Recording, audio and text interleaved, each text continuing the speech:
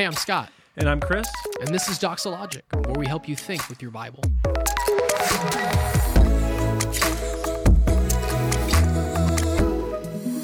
It is good to be back for another episode on Doxologic. We are with you now to go over some mailbag questions. Scott and Chris, how's it going? Oh, it's going great. It's good to have you back, Chris. Thank you. I mean, we did hold down the fort. I missed Bree you guys was kind of in your month. place, and I thought she did an outstanding job. I've been watching No those videos. surprise. Yep, no doubt at all. She really picked up more than I left off, let's be honest. Yeah. So why am I here? Why am I back? You guys invited me back. That is a question. Yeah, I know. It's actually the first question in the mailbag. This episode's to tell you that you've been demoted. This is Chris's final episode. Adding my name to the intro. Is this CNN? Am I getting just fired like Yeah, a on the CNN spot. anchor? Oh, was that too political, personal? Oh, Chris. Left, right, and- Oh. We were Just laughing. kidding. Yeah, we were laughing. Yeah. Sorry. Somebody got that joke in the audience. I appreciated it. The Is audience. this mic on? Sam shuts it off. No.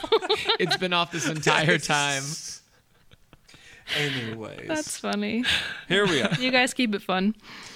We try. All right, let's jump into these questions. The first one reads like this. In light of 2 Samuel 12 and 13, is generational sin real? And if so, is it present post-Calvary? Well, It's 12 and 13. 12 and yeah? 13. Mm-hmm. Yeah. I would say that, first of all, you want a good definition on generational sin. That would be the first kind of question to ask and answer is, what do they mean by generational sin? If you mean patterns of behavior passed down from the father to the children, then I can definitely understand what they're talking about there, and I do see a pattern in that, and I think we can get some verses in that. I'm thinking of Exodus 34, for example, Jeremiah 32, a couple different places, but if that's what we're talking about, yes, and Calvary didn't stop that pattern from taking place, generally speaking, in terms of, sin patterns being passed on. There is a sense in which, I think we can all say that even on a practical level, your parents rubbed off on you. Yeah, Right? sure. You've got Yeah. their DNA and flowing through you, and the way that our sin manifests itself is similar in some ways to the same sins of our parents. And I think that's true even on going beyond Calvary. And there's no indication in the New Testament that pattern, if that's what they're discussing, is, taking place. Well, what's laid out in 12 and 13? Well, yeah, you've got in chapter 12, David's child dies. Well, Nathan comes to David. Nathan the prophet comes to David, gives him the parable basically about the man who had many sheep and the man who had one. And David gets all irate over the man who stole, the rich man who stole the one sheep or one lamb from the man. And Nathan says, "You are the man," and all of Iconic. this. Yes, and then David's child dies in chapter 12. Chapter 13 is Amnon and Tamar, and that just horrible event in how Amnon raped Tamar, and then you've got Absalom murdering Amnon. So you have got a massive family sin. What I think, so yes and amen on the patterns, the DNA, the reality of certain proclivities. We want to call them weaknesses, but really just sin that we follow in our parents' footsteps. But also, Scott, I wonder if the question is in part something like the pronouncement that the child would die. Is that what this person might be getting at? Like, are we still under are we under a threat that we're going to have a tie of this sin is God's going to judge that in the next generation in a tightly specific way? As opposed, the child who ends up with a sickness, and the parents end up, believing that it's their wild past, that like God is still inflicting punishment by giving their next generation the disease or things like this. And this is where people go sometimes from chapters like this, and I don't believe that we can.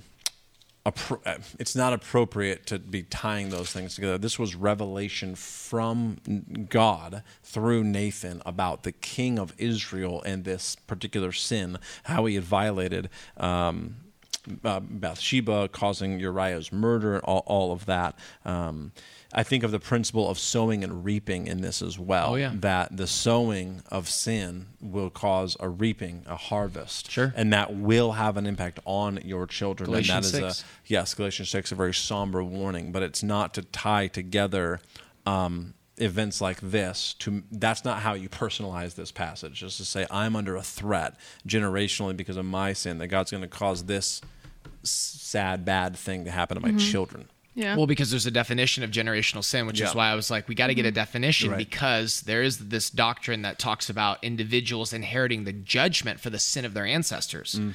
And that's kind of been an issue in this last COVID season with the Black Lives Matter thing and who's responsible for sins of former generations. And there's almost been this idea that there's this if you're white, you're automatically guilty for something, whether you've done that or not, Yeah. in terms of past actions committed against African-American people. But one of the passages that I think, just to be clear on, is really, really important is Ezekiel 18. And the entire chapter is basically the soul who sins shall die. Yeah. And I'll pull out just a couple verses, 18:4 and 18:5. When the Lord's talking, he says, "Behold, all souls are mine. The soul of the Father as well as the soul of the Son is mine. The soul who sins shall die. If a man is righteous and does what is just and right, he is righteous, he shall surely live, declares the Lord God." And so you're going to be held accountable for your own sin. That being said, there is a warning, and like in Exodus chapter 20, in the midst of the Ten Commandments, that reads like this in verse 5, "You shall not bow down to idols, carved images, likenesses of anything that is in the heavens above or earth beneath or water under the earth. Don't bow down or serve them, for I, the Lord your God, am a jealous God, visiting the iniquities of the fathers on the children to the third and fourth generation of those who hate me, but showing steadfast love to thousands of those who love me and keep my commandments." And doing a little bit of work on that in seminary days, I know that word visiting can sometimes also be translated as punishing the iniquities. And that is to say, there is a serious weight on this commandment not to deviate from this, because you're not only setting yourself up for judgment if you walk out of line with this commandment, but you are setting up generations to suffer judgment as a result of bowing down to idols to the third and the fourth generation, right? And so more is at stake than simply your own personal life when you're the leader of a family, a clan, and you engage in this practice. So there's definitely a sense in which that can be passed down. And to the point you said, look at chapter 13 of 2 Samuel. Let's go back and tie that together. What did those sins of his children mirror? It mirrored his own sins from the chapters before, especially with his sin with Bathsheba and his sin with Uriah, modeled in his kids. And that's not surprising. We think of Proverbs 22:6. Train up a child in the way they should go, and in the end, they won't depart from it. If you don't think your training is in some part modeling, is in some part example, Right. you're off. You're wrong. And your kids are going to pick up what you do and how you act. And most certainly, don't be surprised when you see those patterns. In fact, I think one of the greatest ways I've been humbled as a parent and recognizing my own need to become more like Jesus is to see my own sin in my kids, right? Them picking up patterns that I've apparently wasn't able to see in myself as well. But when you see it in your kids, man, it's 2020. Right. And you know, God help me. Yeah. And I need to address this not only in my own life, but I need to own this with my kid and apologize. What a gift of God's grace. Yep. Yeah. Amen. That's awesome. Thanks for unpacking that one, guys. Yeah. Okay, next question reads like this. How do I encourage my wife to read and pray more, especially when I ask and she gets defensive/contentious? Genesis 3, anybody? Yeah. Go on. Your desire will be contrary to your husband. Yeah. He Huh. wants you to do something. Yeah. Right. Yeah. I think that's a part of it. Right. Maybe. I don't live in your home, person who asked the question, but Yeah, I would want to know, 100% agree with that, and especially in the sense of there are proclivities in male sinful patterns and female sinful patterns that are picked up from Genesis going forward. Men either tend to overly dominate or tend to be quite passive and laid back, and women want to rise up into that role and they want to rule over, right? Which is that language from Genesis 3 that's then borrowed again in Genesis 4, I think verse 6. And so there's something in that. And I would just say, I guess what I would want to know to answer the question specifically is what is behind? Does the husband know what is specifically behind the contentious or unwillingness in the wife? Because a lot of times it can seem noble, but maybe there's something in the husband's leadership. Maybe there's this could be such as you pray, but you don't live the Christian life otherwise. This is your claim to fame, and yet nothing in the rest of your life shows me the love of Christ at all. And so I'm hesitant because I feel like I'm participating in a fraud, for example, or just a complete show. Like, maybe this is happening in small groups together or whatever. Who knows if this is taking place? But I do wonder what's causing that. Now, it may not be the husband, but that could be part of it. Yeah. Another part of it could be her own resistance to the Lord, to your husband and to the Lord as well, and just not perhaps being in a place of maturity where prayer is not only commanded of us and responded to in obedience, but also delighted in and pursued because of what a gift it is.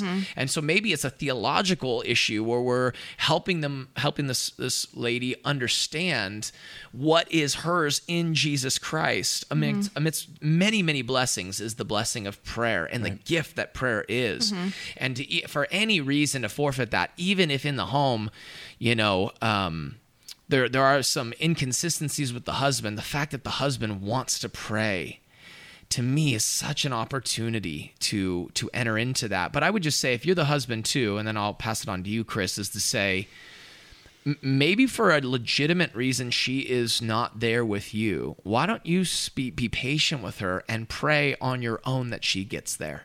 Even offering to pray for her, pray over her.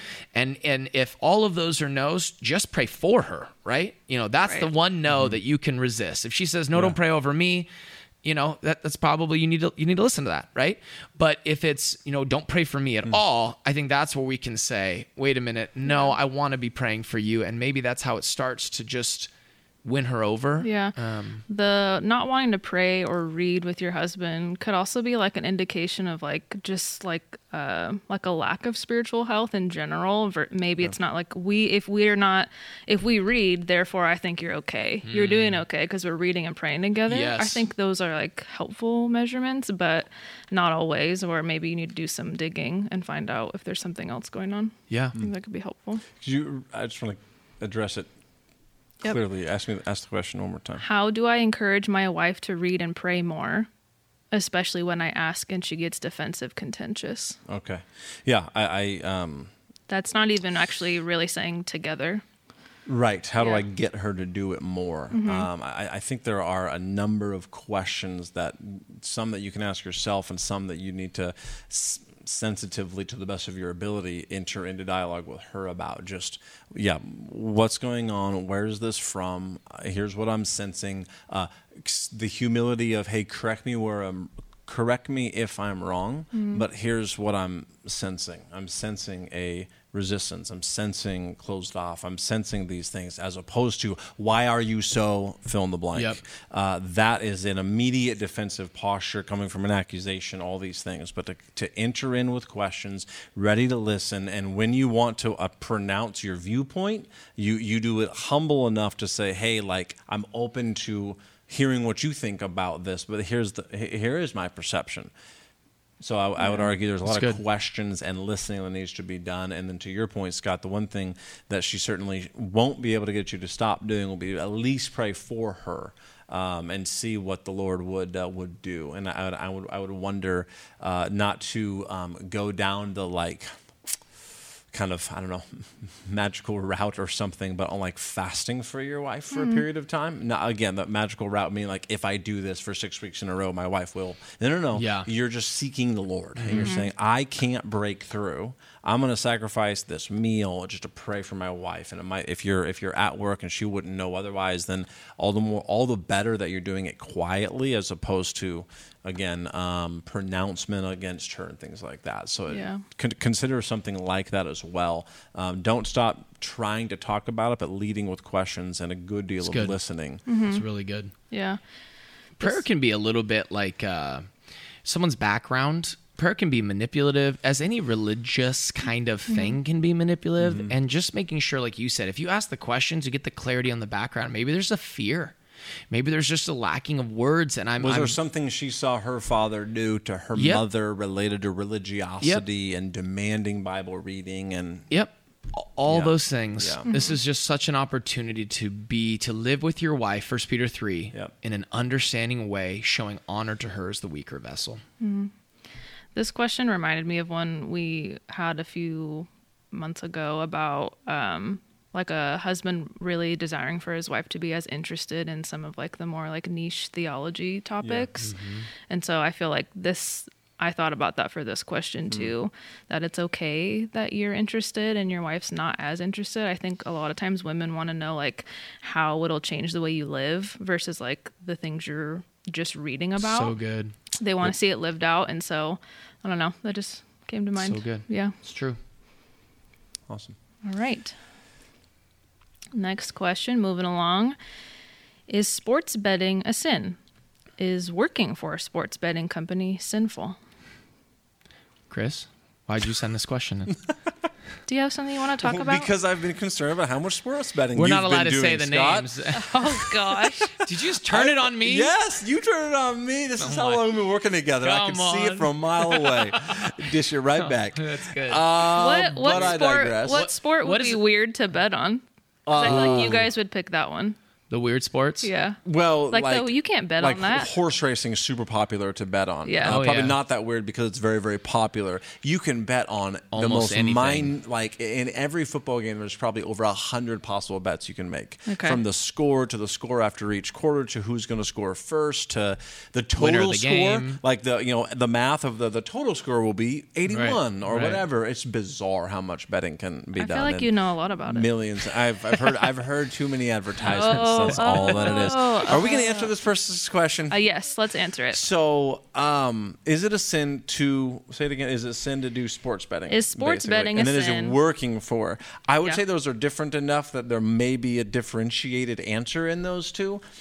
Some nuance of just like, well, if we're going to talk about sports betting, why aren't we talking about betting in all kinds of things, right? I think that the territory I would go first would be foolish before I would immediately pronounce it as sinful, is that so much money is wasted. Like it is betting, and there is a house either in Las Vegas or whatever for a reason, because they're going to win overwhelmingly the majority of the time, and you're going to lose your money in this endeavor. And so if you're going to part with money, whether it's $10, $20, hundreds of dollars, whatever, I think you're in the territory of foolishness before purely it's like this verse would tell you that sports betting specifically is always a sin. I think fantasy football would be one that guys bet on. Not that guys only do it, but largely it is. People will bet on at the beginning of the year, and then most people lose that money because only one person wins in a league. Well, was that sports betting, and did I sin in doing that? I would say no, not purely. I would say it's maybe in the realm of foolishness before it's anything else. I would say no, it's not a sin to participate, to make a bet on a sports game. The problem with answering that question is the only question is those who are typically, and I don't want to say this about the person because he may just he may be asking more about the second question than the first question, but it opens the door to saying, well, if it's not a sin, then might as well just let the horse out of the barn and get going, and all the betting you can be a part of, it doesn't matter because it's not a sin, and I'm really addicted to this, right? And so it's this idea that therein lies Yes. the sinful heart, right, going towards that you're now possessed by something, right? It's not all things are lawful, but not all things are beneficial. You should not be enslaved by or to anything other than the Lord Jesus Christ, and this is an area that is addicting. This is an area to use that language, or enslaving is probably better, the biblical word, of course, but that would be my greater concern on this. Someone who plays in a fantasy football league and throws money into a pot, once a year there should be no reason for that person to think that's sinful, as much as somebody would go to a movie or whatever and pay the same amount of money to go do that. This is another form of fun that someone could have, but this is just a more dangerous form of fun in the sense that it can draw you into all kinds of destructive paths and patterns. To Chris's point, foolishness and then sin is often where this goes. But it's even the same kind of thing as like someone asking the drinking question, is drinking at all a sin? It's not a sin. And it can be something that, you can do and still and it'd be faithful to the Lord and not sinful in any way, but it can also have you, and you don't want anything in your life that has you. So that's my bigger concern, is worrying about what has your heart and who is this person and how often are they betting and those kind of things, because it can be seriously addictive and dangerous in that sense. Yeah. So that would be the first answer. And the second question is working for a sports betting company sinful? Maybe now that you know that people can become addicted and that you're kind of helping facilitating it. Yeah. But I mean, that's true of a lot of things, though. You could participate in a lot of things that are okay, that are dangerous to someone. Like you work for a company you work for Google or something. It's like, well, the internet is a gateway to all kinds of potential sin issues, and so do you not work for the internet as a result? Nobody works for the internet, Right. for the record. The internet. Anyway. Capital T. I'm applying at the internet.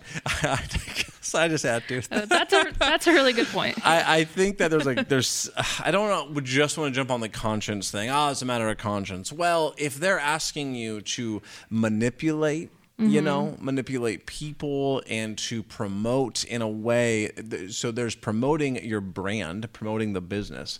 There is also a form of promotion that leans into manipulation and coercion sometimes. And I think like somewhere there needs to be a line that you draw to understand, I work for this company. I'm not like going to try to participate in manipulating people to, many people go bankrupt in betting.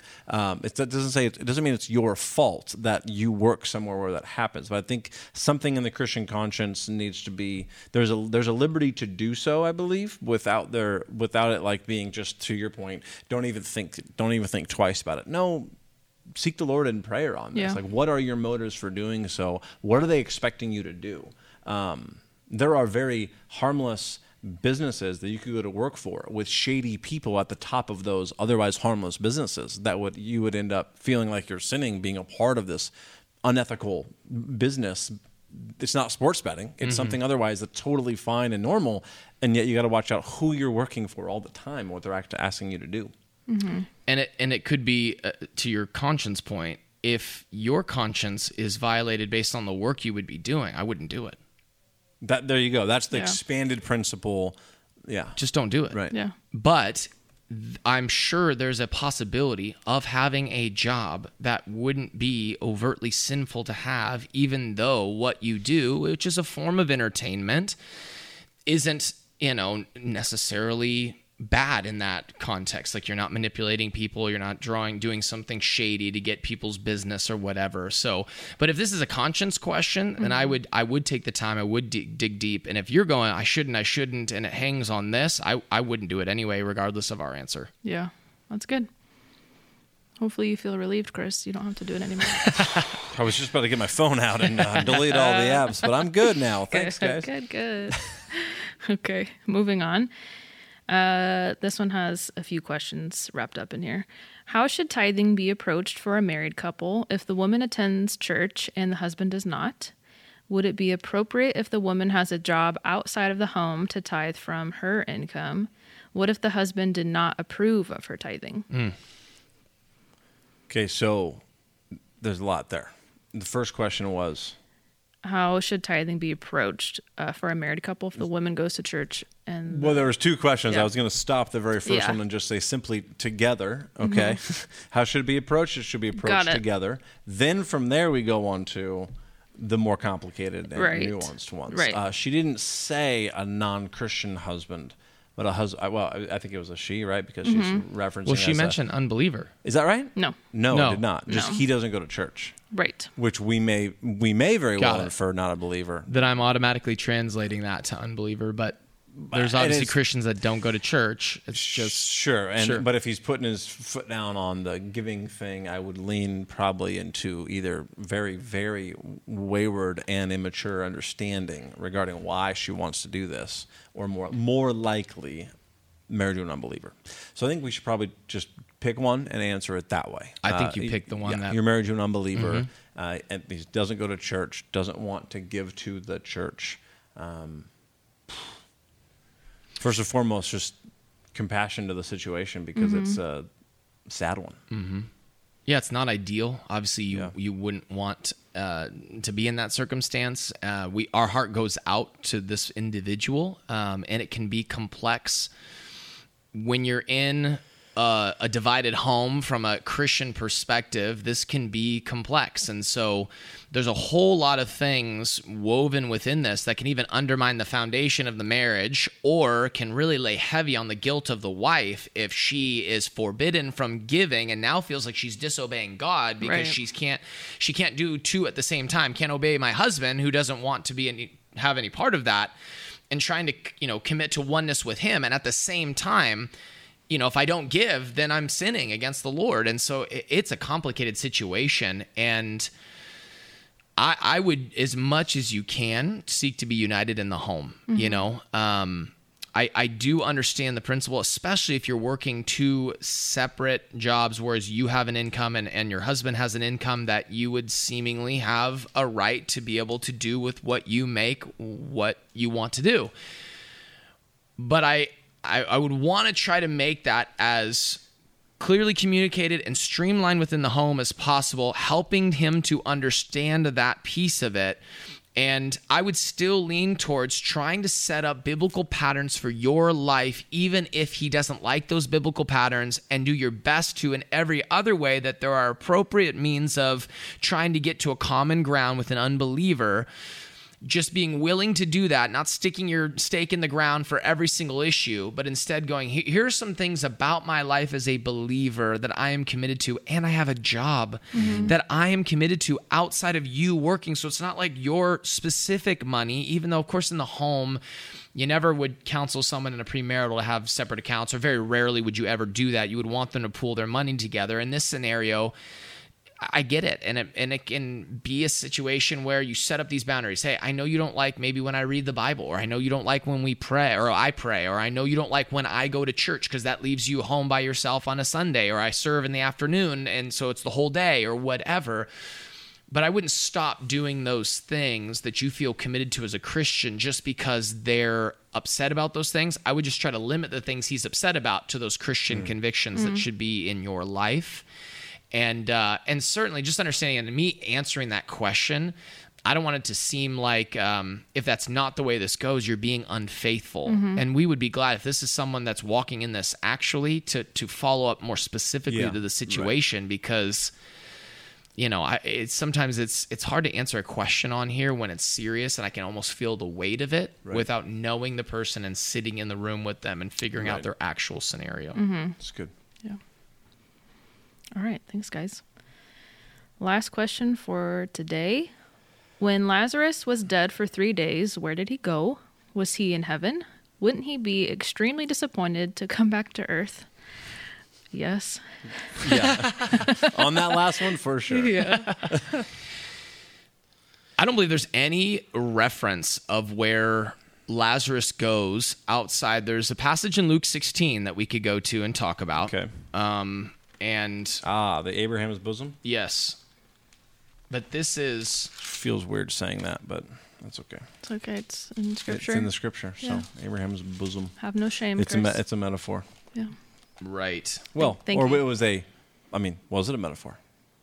Or was it a real place? We'll have to ask later. Yeah. So Ask God later? Yeah, okay, got it. there's also, it's an interesting thing because we don't see where Lazarus goes. We have a theology that helps us understand what happens when a believer dies and departs, that there's this going to be with the Lord, right? But we don't see that process taking place in explicit language about Lazarus in general. And I would also say there's a difference between like resurrection and revivification, which revivification is reliving again. Yeah. Versus resurrection is like unto eternal life, resurrection body, that kind of idea, that being the trajectory. And I think Lazarus falls into more of a revivification. So those days in between, we're not getting clarity. I wouldn't adopt new theology for that. But I would simply also say that was a unique moment in redemptive history to illustrate a spiritual reality that Jesus Christ is the life and the resurrection, right?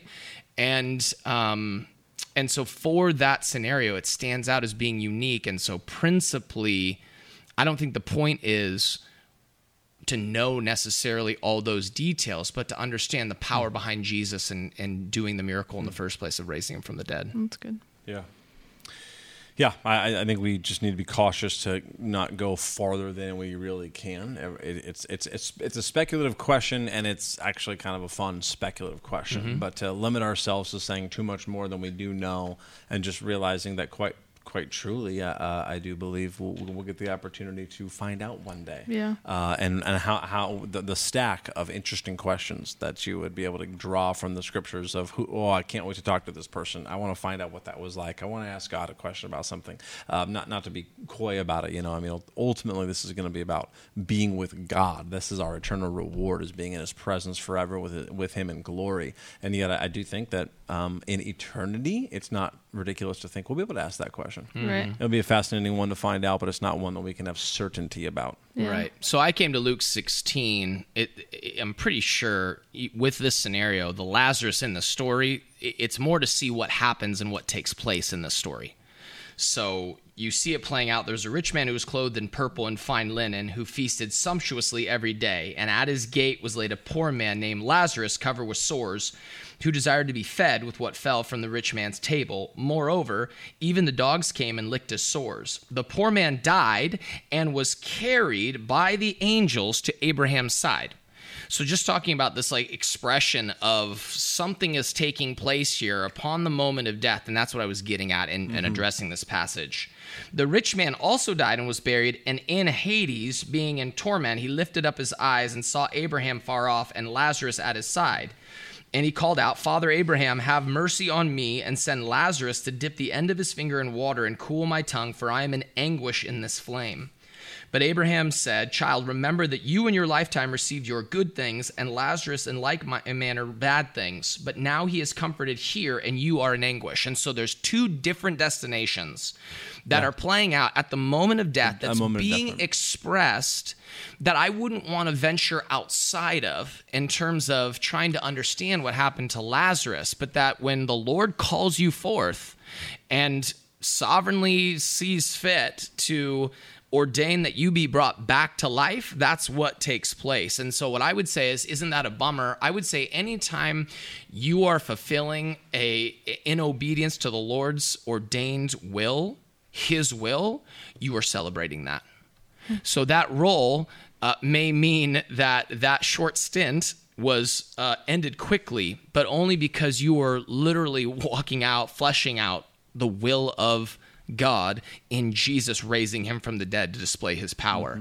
So anytime we get to be a part of something like that, we celebrate that reality. So let it be that God's will be fulfilled in my life, whether by life or by death. And I think that's the truth of the joy and glory of heaven, is that heaven with the Lord is a place where his will is obeyed, and thus joy and fullness of life and satisfaction is had, because that is the desire from the heart of all of God's people. And therefore, whatever the Lord calls us to next and we get to participate in, we rejoice in that opportunity. So what he knew about that, what Lazarus knew about that, it doesn't get into the details of it. Yeah. What the text wants us to know is Jesus Christ has the power to raise people from the dead. That's awesome. All right. Well, thank you guys for answering these questions, and thank you listeners for joining us. If you'd like to submit a question of your own, please do so by visiting our website at doxachurch.net. Hit the resources tab and you will find the form to fill out to submit a question of your own. Until next time. You've been listening to Doxologic, a podcast by Doxa Church in Rocklin, California. To learn more, visit doxachurch.net.